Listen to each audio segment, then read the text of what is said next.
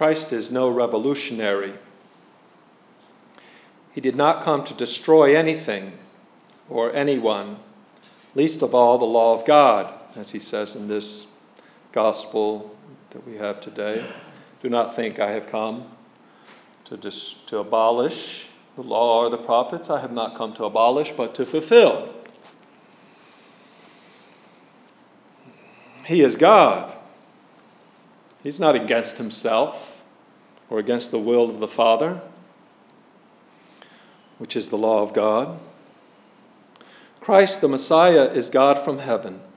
He is the perfect expression, the perfect manifestation, the perfect reality of the divine being of the Father and of his design and intention for man and the world. And he is the perfect man in one divine person, the eternal Son of the Father.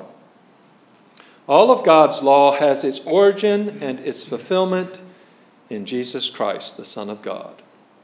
He is the meaning underlying every command of God, and he is the purpose, he is the purpose of the commandments of God. He being the perfect union between God and man in his unique person. If you would like to see this, the definitive treatise on law for all time, read St. Thomas Aquinas' treatise on law in the Summa Theologica, the greatest book written since the year 1000, according to World Almanac, the year 2000. It's not a religious opinion. The whole world recognizes it. It was the foundation of scientific investigation, that work. Well, it was the codifying of that method, the scientific method. But the content is also very important, not just the method. And so it's the beginning. I think there are 3 parts, and the second part has 2 parts, so that makes 4 parts of the Summa Theologica. And I think it's the first part of the second part. So there's the first part, and then there's the first part of the second part, and there's the second part of the second part, and then there's the third part. It's not too confusing. 3 parts, the second part has 2 parts. This is the first part of the second part. His treatise on law is the beginning of that part of the Summa. In the law of Moses, and this is what he makes very clear there, and with great detail. In the law of Moses, the Old Testament law, as I recall, in the law of Moses, the Old Testament law there, in the Old Testament law, there are ceremonial precepts for divine worship, and there are moral precepts. All of the ceremonial precepts were types of Jesus Christ. They were pointing to the coming of the new covenant in the blood of Christ, the new and everlasting covenant. That's why St. Paul in the first reading says, was it St. Paul or Hebrews? St. Paul. That said it was that the old law was temporary. It was temporary in the sense that it was pointing to the eternal Christ.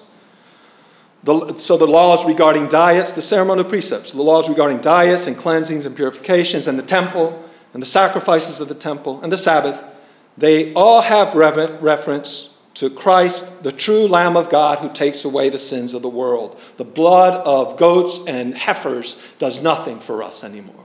Well, it never did. It was pointing to the efficacy of the blood of the Lamb of God who alone takes away the sins of the world. Those laws were abrogated of the old covenant by the redemptive act of Christ the Messiah. And that's the refrain of the Old Testament, the waiting for the Messiah, the true King David, who would live forever.